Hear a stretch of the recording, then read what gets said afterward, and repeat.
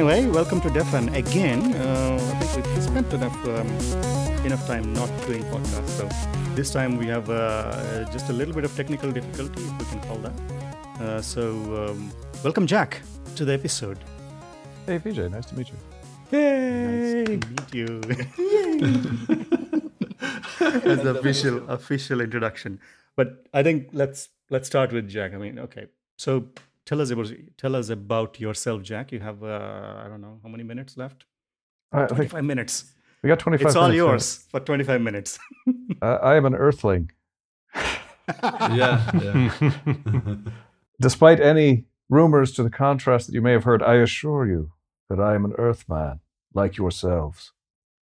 That's exactly what an alien would say, right? to convince us. He's among us. Yeah, definitely. So what did you lads want to talk about tonight? Here we go. You've invited me here to this thing. We've tried for months. Yes, we've been chasing you for months. Well, let's talk about Clojure, or well, maybe even more than Clojure, actually, because I think you did a really interesting talk at was it Strangeloop? I did a talk at Strangeloop. Whether it's interesting is a question of opinion, of course. But.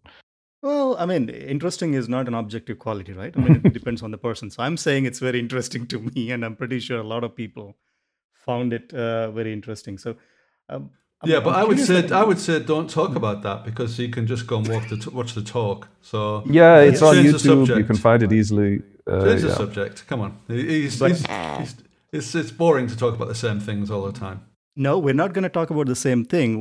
My question is like, where did you come from? Oh my God! To have that much of experience about all the stuff, because there is the computing you started almost like the punch card level stuff. Yeah. So what happened there biographically is that when I started, started at university. It was 1985.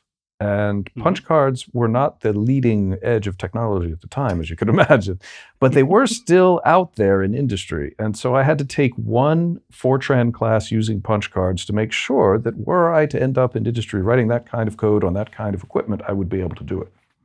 So in that sense, I'm kind of a member of the last generation of people who were made to do that at university. And I'm happy to report that although I did write some Fortran for money, I did not have to do any punch card work for money. That was all classwork. Oh, okay. And then the big leap to Clojure from punch card. Yeah, pretty much directly. Yeah, because I had a time machine, and so I was able to come forward. No. So the early part of my career was spent mostly doing very low-level things in assembly and C. I did some embedded systems things. I was a Unix kernel hacker starting in the mid-'80s. I was mainly like porting BSD to different hardware, working on file systems, blah, blah, blah, that kind of thing. But at the same time, I was very interested in first Lisp and then later other functional programming languages. So, we had Spice Lisp and we had VAX Lisp, which ran on our old VAX machines in the mid-'80s. Of course, there was Scheme, which I encountered originally by way of the classic Intro to Computer Science course, for which SICP is the manual.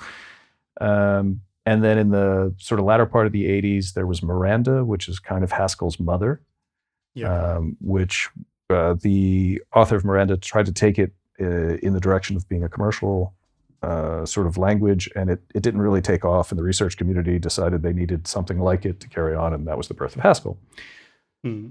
So I always really liked the pure functional stuff once I encountered it around 87 or so, but I also preferred S-expression syntax and did a lot of Lisping on a wide variety of different environments. And the low-level stuff also brought me into contact with, I've written a bunch of forths.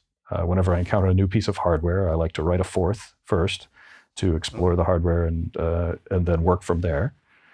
And so forth is the stack-based programming thingy, right? Is it? Yeah. Some people like to call them concatenative languages. They're an interesting kind of relationship to Lisps, where they sort of put the verb at the end instead of the beginning, and they are based more on function composition rather than function application. But they are both languages that you can start with a very minimal core and build the DSL that you want. They both support a quoting mechanism that gives you something like macros and so on. They're really great languages. I find Forth difficult to write large systems in, but it happens to have the property that it is a good and flexible interactive programming environment that you can fit on arbitrarily tiny, crappy hardware. So it's a nice place to start. When I write a bootloader for some new thing I'm going to develop, I'll often, use CNAssembly to create a Forth and then do everything with Forth for a while until I'm comfortable with how the hardware works and then work my way up from there. No, so it's basically like the C for the hardware, like the first layer of high level programming language that you can build quickly and then okay. Yeah, the amazing thing about it is how much leverage it gives you, how expressive it is while expressing also extreme machine sympathy. Because the machines we have, they all have a stack discipline on them already. So it maps very squarely to the kind of hardware that we typically deal with. Yeah. Yeah, it's one of my sort of desert island programming languages. I would recommend everybody to learn whether they need it or not so that they can use the perspective that it provides in their other work. Yeah. But because you started with you mentioned Miranda and then a bit of a Haskell thing, but I know that you have I think strong opinions. Maybe it's my perception that strong opinions about the types and lack of it. So how do you find Clojure versus other stuff in that sense? Well, so with the and I do have to mention the talk boringly. A lot of people have an impression from the talk that I tried to deliver in a way that would hint towards how I really felt about it, but I only had so much time. You might notice that I'm speaking in fast forward without the fast forward button through that talk to try to get everything in. So with the transcript of the talk that I host on my own site, I include a bunch of notes, including some things that go into a bit more detail about that whole question. And it's not that I feel types are useless or harmful. It's that I feel like every other tool available to us, they have their benefits and their costs. And it's best to use them when the benefits outweigh the costs. So for early exploratory programming, I find them actively frustrating. And I think it's very easy to over-tighten the specification of your program too early when you're not really sure what you're building yet. And certain kinds of software, especially the kind of software that, say, Rich Hickey spends most of his time writing, can be actively unpleasant to have a type discipline that prevents you from kind of using the software in an open way.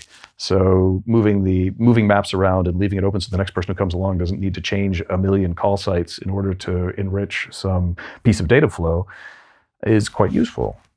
In that kind of software. And then there's other kinds of software where you really do want to tighten it up. And so my more nuanced position on types is that for me, the future of type systems and programming languages is more gradual typing.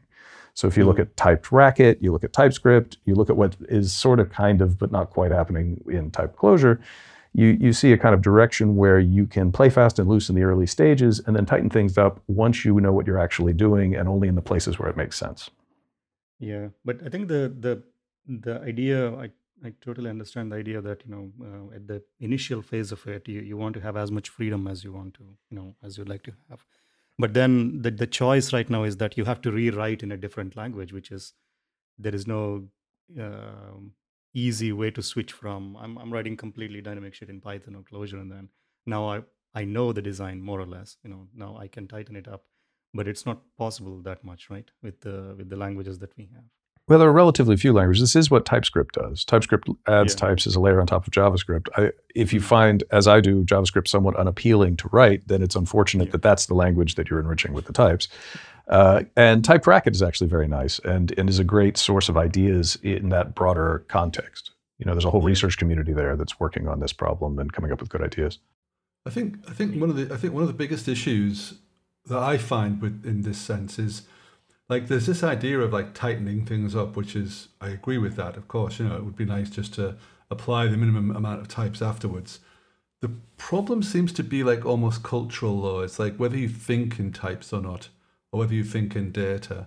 That seems to be a bigger sort of cultural difference that maybe people struggle with, because, I come from like you, I started with C, which was, essentially untyped. You can kind of type def things, etc. but it's fairly wide. What are pointers that can go wrong? Opaque pointers everywhere, so you can definitely play fast and loose with opaque pointers. But the point is that when you think like that, you kind of are focusing on the data that's being passed around eventually. But then you go to Java or C++ and things like this, or Haskell. Obviously, the type systems are more powerful with Scala and Haskell and stuff like that.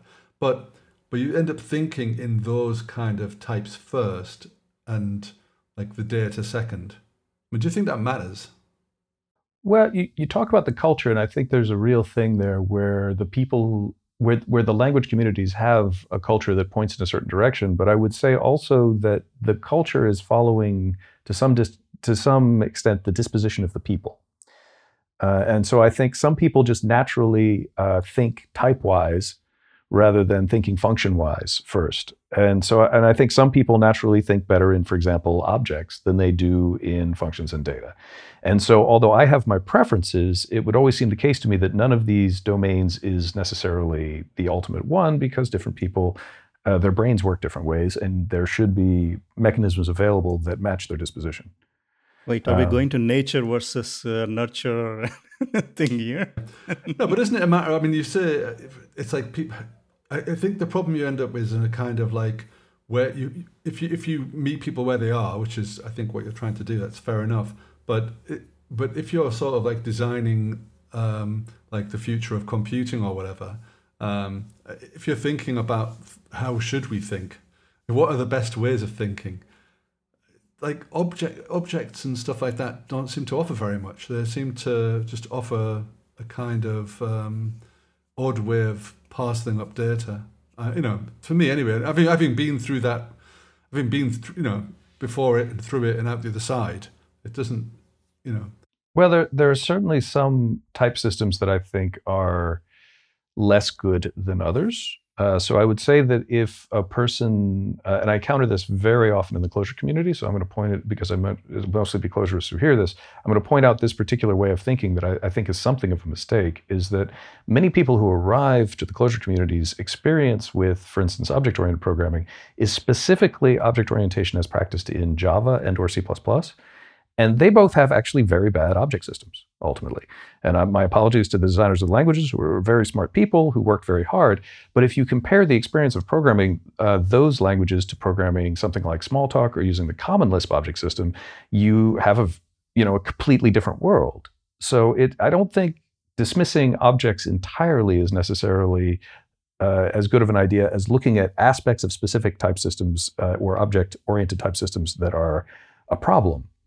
So in the case of Java, for example, the entire culture of Java programming for the first 15 years of the language was based about building ridiculously convoluted patterns to get around the fact that you can't just pass a function, right? So you've got factories because you can't partially apply a function instead. And that's because that type system is really not as expressive as it should be. But if you look at things people get up to in Smalltalk or with Clos, it's actually very good sometimes. There are situations where it makes sense. And just to give you one example of a place where I would tighten types up in Clojure code, for example, in my early career, I would say the code I wrote the most often was like linked lists and hash tables and stuff like that, because I was always going to new hardware where I didn't have a good library. But once that stuff kind of evened out, I found myself rewriting essentially the same sort of linear algebra code over and over again. I have to manipulate these matrices. I have to, and in those cases, we kind of know what that code's going to look like and what it's going to do. And if I can give some type hints that prevent me from passing the wrong shaped thing in the wrong place and can allow the compiler to generate much better code and so on, then it's worth my while, Because you're mentioning like linear algebra stuff. So mainly are you working, like what is the area of focus that you're applying Clojure and all the other languages that you're using? Is it, it doesn't sound like it's a web programming kind of thing, like CRUD applications. I don't do much of that. I'll say that for the record. I have done some of that in my professional career to make money, but it's not the most fun that I have, right? So, but what I do find is that there are a tremendous number of things in my life that are easily expressed in the terms of a vector or of a matrix across, maybe you need an adjacency matrix because you're doing some kind of path tracing thing, and it's more efficient than building out a bunch of nodes with pointers or something. It's just even that. You need some way to efficiently deal with big boxes of things or whatever, shapes that have numbers in them. But there are also loads of things, simple mathematical things. If you want to do something with a complex number, you're probably going to use a 2-vector to represent it, and you want to have it not mix up the types when you're making calls and so on. And Clojure has some nice ways to do this. Like you can use def method to do some of this stuff, like you would do in Common Lisp and so on. And those are useful. Those are actually object-oriented abstractions. That's not object-oriented. That's just a better kind of object-oriented. Yeah. But so are you using any libraries? Because for this computing stuff, the stuff that is, I think, Dragon and other folks are building, like all the linear algebra libraries, or are you artisanally coding in Clojure? So I do have I do have a private wrapper around Blast, LAPACK and Blast that I wrote in 2009 or so and have been carrying around with me. I have been meaning to update the code that depends on that to use Neanderthal or something instead, because I would prefer to push the dependencies out to things that I can share with other people when possible. But then a lot of things are just running on the JVM. If I don't need that much performance, it can be very convenient to just hack it the other way. And in that situation, if you need a really flexible, well-designed API for doing those kinds of things, then Carsten Schmidt's Geom stuff and his mathematics library, that stuff is really good. He's moved on now to mainly working in TypeScript, but the code still runs fine. It's Clojure code. It doesn't rot very fast. So yeah, and it all runs equally well in ClojureScript and Clojure, so you can write this code in a ClC file and use it in both. And yeah, so that's what I would recommend for most people who just need a good flexible API and don't care about the performance. If you need slightly better performance and don't care about ClojureScript, then you can use the FastMath library, which is written by someone whose public name is Generate Me Blog. Who's a very nice guy, who's a member of the community and does a lot of art stuff. So yeah, I guess you guys are also aware I do a lot of digital art, and a lot of that stuff, of course, is quite mathematical in its underpinnings. And so yeah, I'm doing a lot of things with matrices and so on in that context. Yeah, but this digital art thing, well, probably it's not related to Clojure, but hey, it's not a Clojure podcast anymore, so fuck it. And we're talking about everything here. So how do you feel about all this stable diffusion and what is it, happy face, hugging face thingy, and all these things generating art? And then I know your art is more generative art, like it looks like more mathematical. Yeah, in a sense, everything is mathematical, right? Yeah, it's all. I mean, that stuff's all linear algebra at the bottom as well. Yeah, I have done work since an early stage using neural networks to produce art to experiment with it, but I have never found the practice very satisfying. So for me, there is a kind of flow state that one can get into where there is a connection with the work that's being done, and you steer the work towards the part of the latent space that you want by changing the code, and it's kind of like a painter painting with a brush. I love that feeling. When I type a clever prompt into a model that generates a picture, often the output is very cool looking, but the actual process that I am using to do it is not at all gratifying. So I don't do that stuff because I don't enjoy it very much. I have colleagues who train their own models and do incredible work. There's a woman who goes by the name Neural Bricolage, who is one of the best. There's also Mario Kligerman. I'll shout out to both of them as people who are doing real competent artistic work, not just using it as like a strange art slot machine. Yeah. But for me, it's not gratifying, so I don't do it. But what is your process like then? Because you're using Clojure plus your homegrown libraries, or yeah, I've got a bunch of my own libraries, some of which use some of Carsten stuff, some of which use some of Generate Me blog stuff, some of which uses stuff that is only my own. I have a bunch of things that allow me to live code the art as I'm going. So I'm always running, in Emacs, I'm evaluating code, it's changing the outcomes. And say it's a 3D thing, I can export that and render it either in my own ray tracer that I've written in C off to the side, or if I want some really elaborate material for which I've not coded up support, I might import it into Blender. I have a thing that transpiles my Clojure sketches into a Python dialect that Blender understands, so it emits Blender files that I can then load into Blender and adjust the camera and stuff. Yeah. I mean, it's pretty much what you'd expect. Oh. But you didn't try this Unity stuff with Clojure yet? I couldn't get it to work within 1 hour of playing with it, and at all, and then I stopped. That's basically my policy on those kinds of things. Is I'll give it a second, and if it's too much pain, then I'll just keep using my own stuff. So I haven't done anything with Arcadia yet, but it does. I like the people who made that project, and I wish them the best. And hopefully, at some stage, it'll work for me, and I'll make some things with it. Yeah, but what do you see like the positive stuff with Clojure doing all this kind of work, and then the pain in the ass stuff in Clojure for you? In the art context? Yeah. So art plus other work that you're doing, like a bit of mathematical work as well, everything. Sure. So for me, I told Rich this the first time I met him at Euroclosure one year, is that I think he has done a really fantastic job at curating a set of features that work well together for the kind of programming that I enjoy. That is, I think, his approach to language design. Rather than coming up with many languages, there'll be sort of one clever idea and then a bunch of junk, bolted onto it, and you like the clever idea, but using the language isn't very fun. But with Clojure, he was very careful.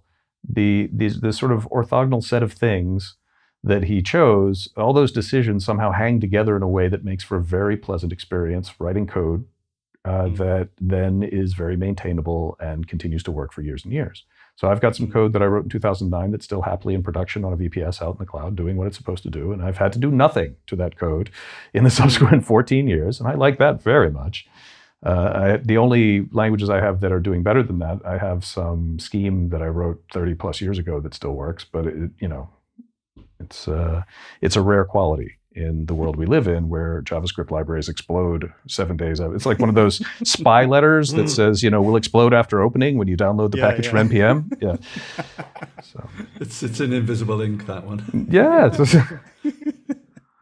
But that is the positive part of it, like this. So that's the positive part. For me, the negative bits are when I need to do something lower level. Obviously, a JVM hosted language is not great for that, and so I might, drop out and write some C. I have a scheme compiler of my own that's a private thing that I've been carrying around for 25 plus years.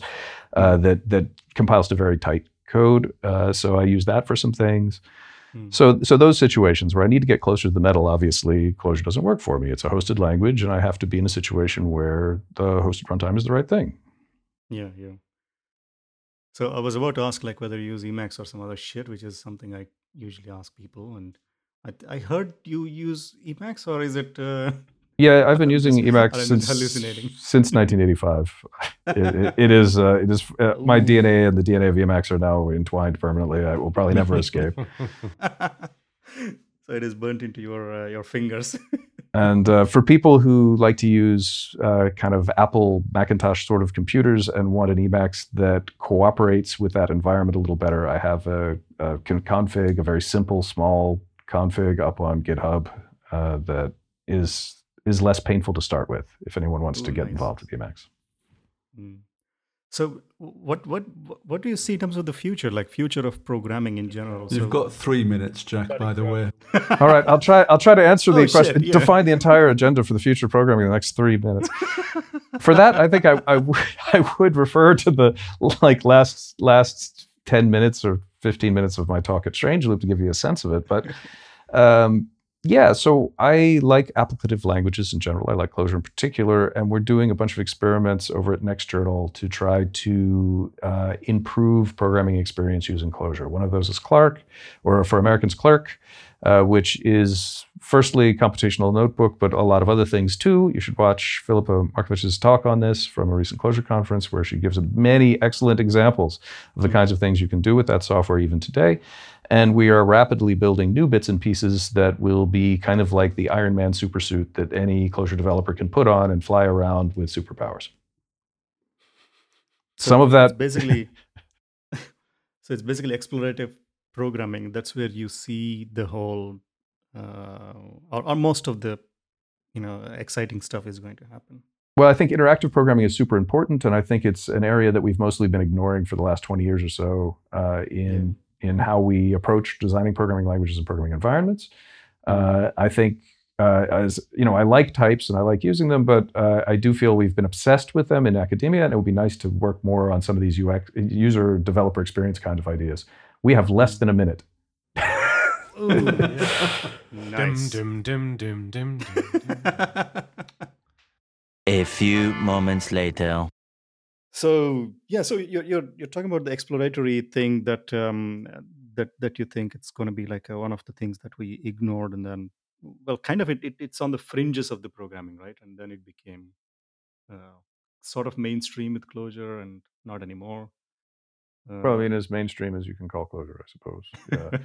yeah. You know, it's always been there in various languages. The Smalltalk people, the Lisp people, they have a Mm, long tradition of interactive programming. And the Forth people, of course, mm, Forth is interactive. It's one of its great strengths. mm, And many of the other languages that are not interactive could be. yeah. So, for example, with if I'm programming in Haskell, I tend to use the Haskell interpreter off to the side. The problem is Yeah. Yeah. that binary crashes quite often. It's Yeah. extremely fragile. So I suppose it's not completely correct by construction. But you know, I do what I can, and the same if I'm using OCaml. I also there I will always run the top level utop off to the side because for me, I want to interact with the program as I'm running it. But because the cultures, and this is back to what Ray said earlier, because the cultures of those languages are not as interested in interactive programming, the Mm, tools are not as good for it. mm. But did you well, obviously you did. So I'm imagining what other languages that you use? Like, do you reach out to Clojure as the default one for all the stuff, or you already mentioned a bit of Scheme?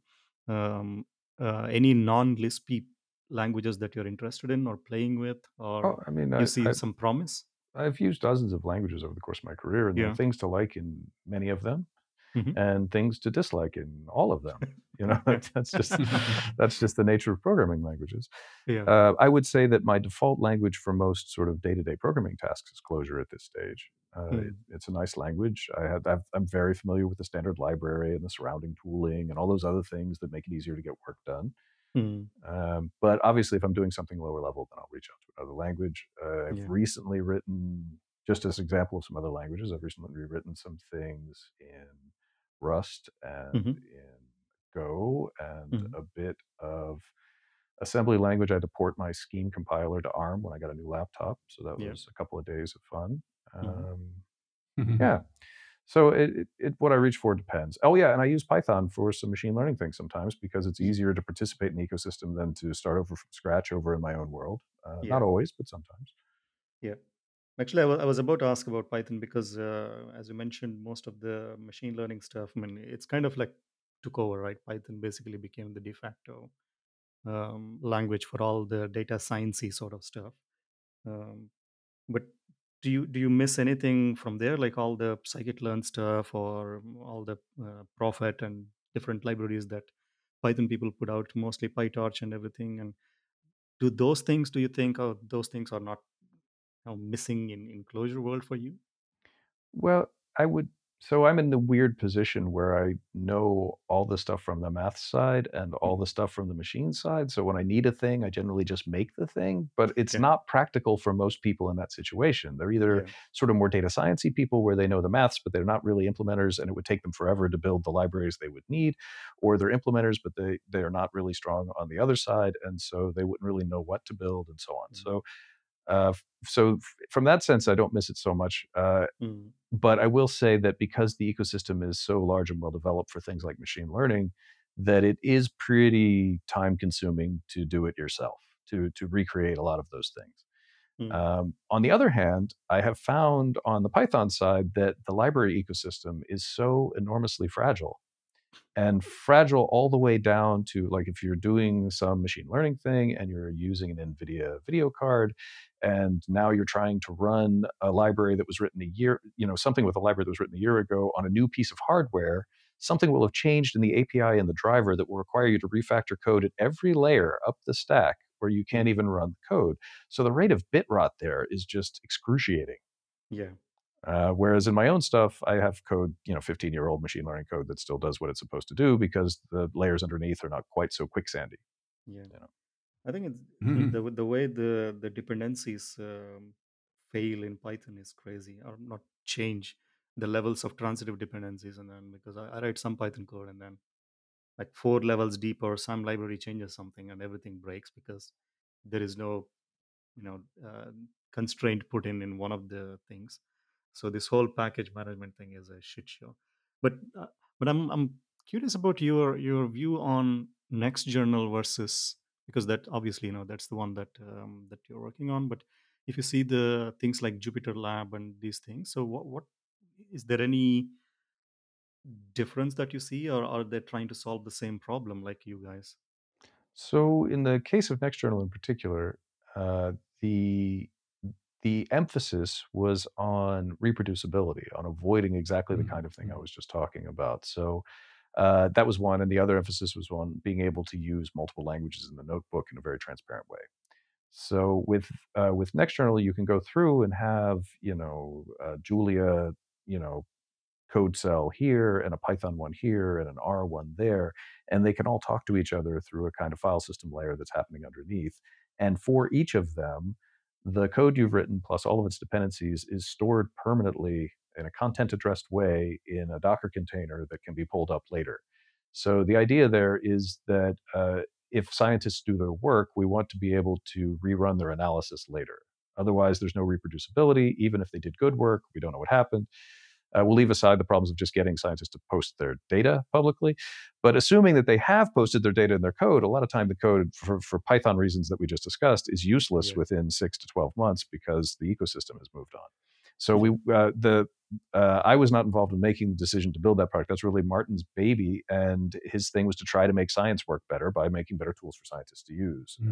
So far, I think it's mainly turned out that the incentive structure for the actual scientists has not pushed them in the direction of caring about reproducibility over the long haul, which is a cultural problem rather than a Yeah. technological one, and thus much harder to solve.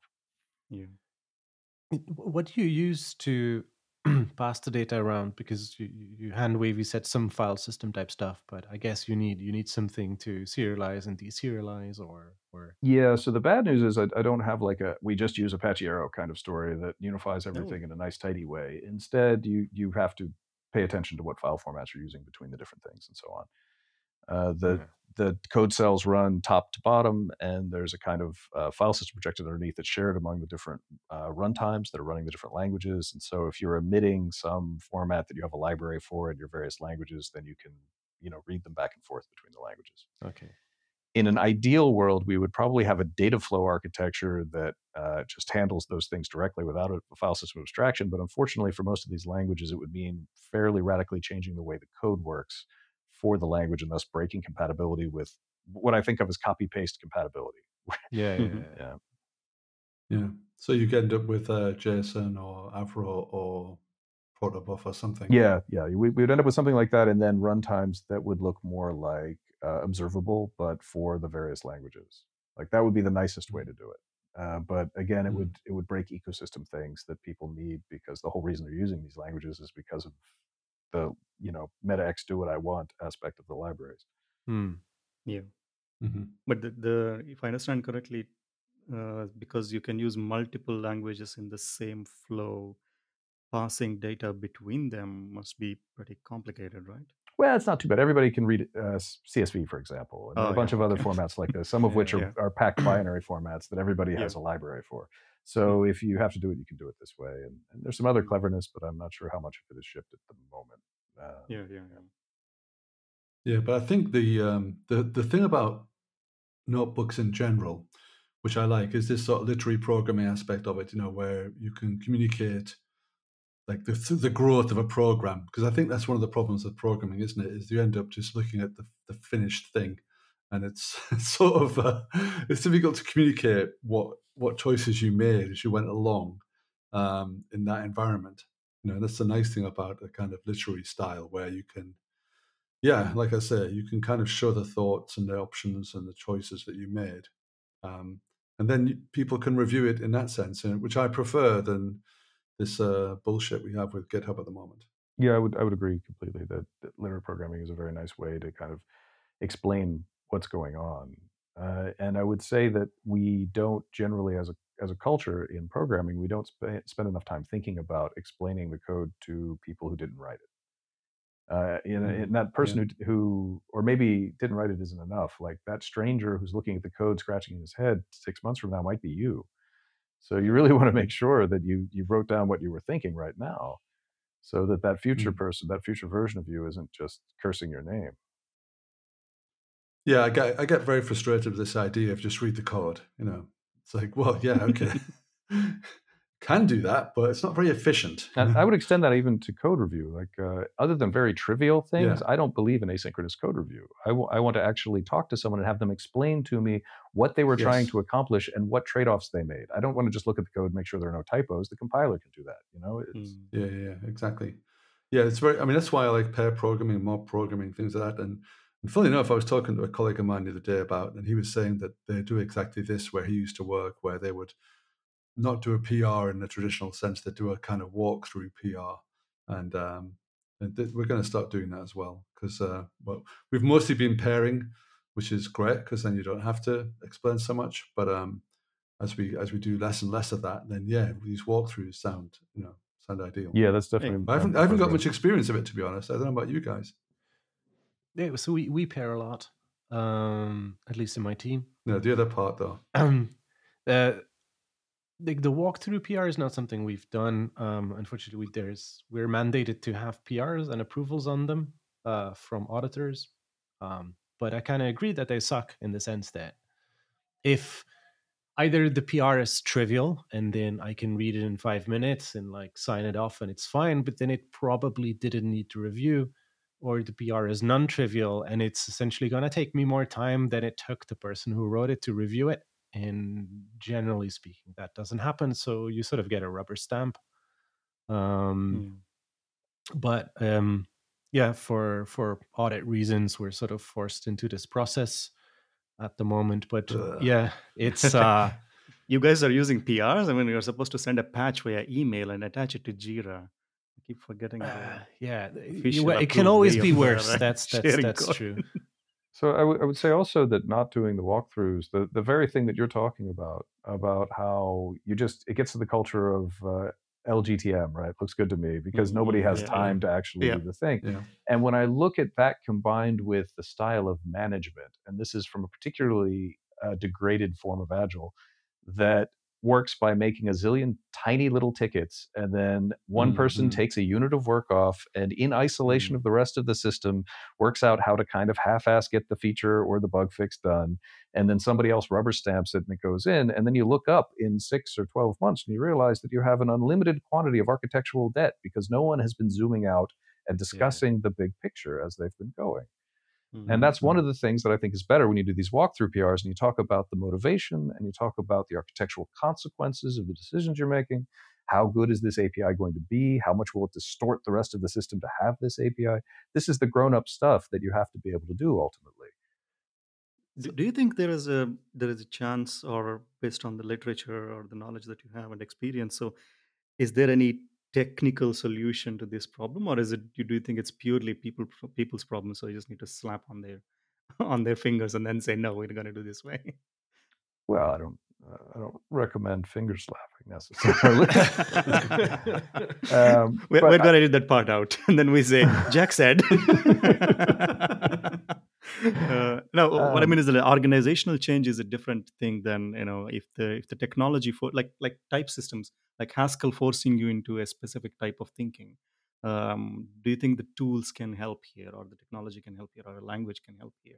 Well, I think the tools can help in the sense that they can reduce the friction to doing what is the right thing, in terms of they can help the people to work together better. Yeah. But I think we actually, and this is partly because of the most common disposition we have as people who fall into this trade, are people who work very well alone, most of us. And so the tools are often designed with this idea that everyone is an island and they're sending, notes in little message in a bottle style off to the other islands, when we should be doing more work together, and the tools that we use should be facilitating and encouraging that kind of togetherness. And then good management, which is actually very rare and very difficult, and which helps people to establish trust within teams to be able to do their best work.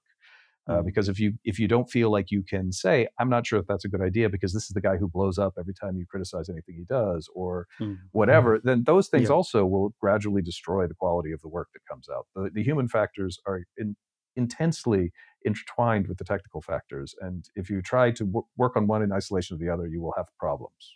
Yeah. I mean, if there is a great tool and then that's going to solve all the problems and then everybody will adopt it and then we'll all be using Emacs anyway. So But I'm not sure if it is a tooling problem. Your mic's very quiet, by the way. I'll get a bit closer. While you're doing that, let me interrupt. I've had it.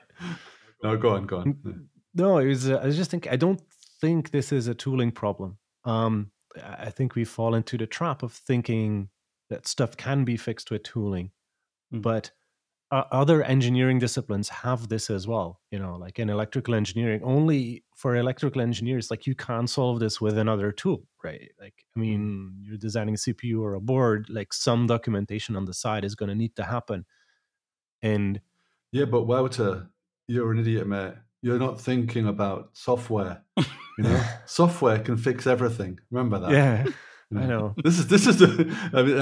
I'm joking, of course. You're definitely not an idiot, but the thing is, this is the problem with the Silicon Valley mindset. Is that we just need tools and we just need this idea, and this idea that it's solvable via tooling is in itself a kind of illusion that they're very happy to sell.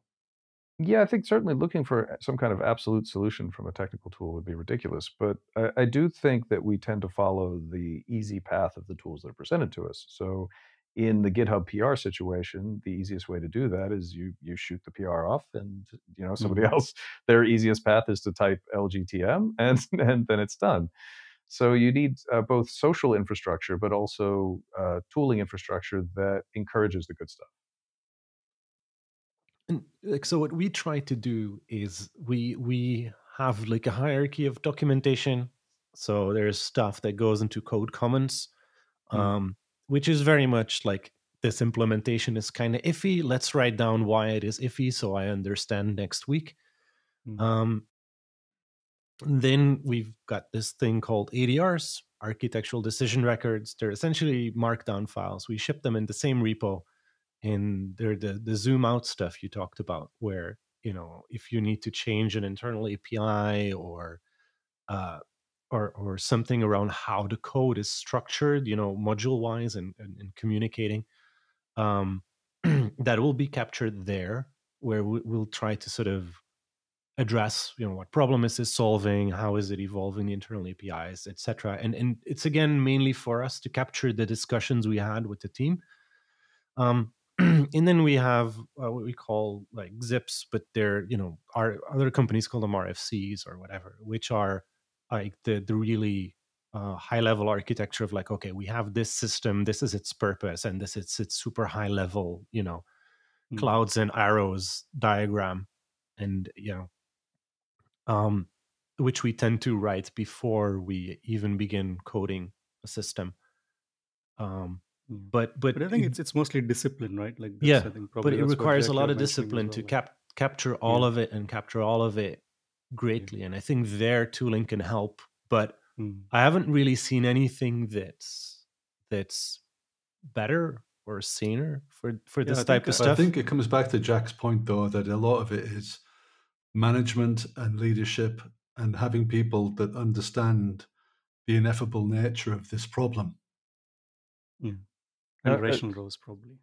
Speaking to the ADRs, what I find so important about documents of that kind is that when you look at you bisect your repo and you look over, you can see very quickly what was done. But without the ADRs, you don't know why it was done. And that's the part that if someone comes along later and they see something in the code that looks a bit fishy, they may start trying to refactor that code and then spend a couple of weeks to find out that they're breaking something at a distance because there's some reason, there's some dependency, there was a why involved with that decision. And then so, that's, I think, super important that you take the time to write those documents that clarify those things. And it's also, I think, speaks very well of your team that you do it in the repo, because that's where those things belong. And a lot of teams will split those things off and put them in Google Docs or somewhere far away from the code. And the farther away they are, the less likely it is anyone will look at them. And that's one of the kinds of things I mean when I talk about tooling decisions. Is your tooling decision to make somebody use a crappy web app that's far away from their editor? Or is your tooling decision to use something that feels very native to their workflow that will encourage them to touch those things more often? Yeah. Do you have to log in to understand the code? Yeah. It's a big problem. Nice. Even one of the main reasons we chose to commit them to the repo is actually Yeah, because you're incredibly quiet, Wouter. For a sound man. Come on, mate. Sort it out. I mean, it's like why we chose the repo also is because it does happen to help with Git bisect. Like it may not happen at like the same Git commit, but like the ADR will have been committed like either 2 commits earlier or 4 commits later. Like it ends up at roughly the same time period as when a particular code change has happened. It's not entirely perfect, but at least for me, I find that it helps grok things. Like you only have to roll time back or forward just a little bit to find the why. Yeah, now imagine that you had a tool for version control that allowed you to add annotations to the code and to that particular version of the code, and then you can scroll back and forth through it and see the things popping up and disappearing as it goes to get kind of a transcript of the decision making that went in. Right. So, I mean, this is what I mean by there can be better and worse ways of facilitating the kinds of things that you're talking about. Yeah, definitely. Cool. Yeah. So, and I think the whole idea of like having like language sensitive tooling as well is super important. Because there are certain trivial changes to types and to data and to functions or whatever, and there are more strategic changes, and a tool could potentially find them. Nice. So I think we're almost like out of time, probably, as promised. Let's be respectful. After hopping through like 17 different services and then going back to this one, Jack, just to wrap it up, like what is next for you? Like what is something that you're looking forward to in general, in not just work, but in computing and anything that you're super excited about, or from all the way from the 80s on, we are on almost like 30 years, and what is the next 30 years? Well, 30 years is a long time, but what I would say I'm excited about right now from us and from the wider Clojure community is, there's a project called Tracey, which is a tracing debugger for Clojure that we're building as a kind of Clerk add-on, and I think that's going to be really great. And we've built this sort of CI hosting thing for Clerk notebooks called Garden that I think is very good, but which will grow into something much more ambitious that I'm not ready to talk about very much now, but I think could be used by many, many Clojure programmers in the future.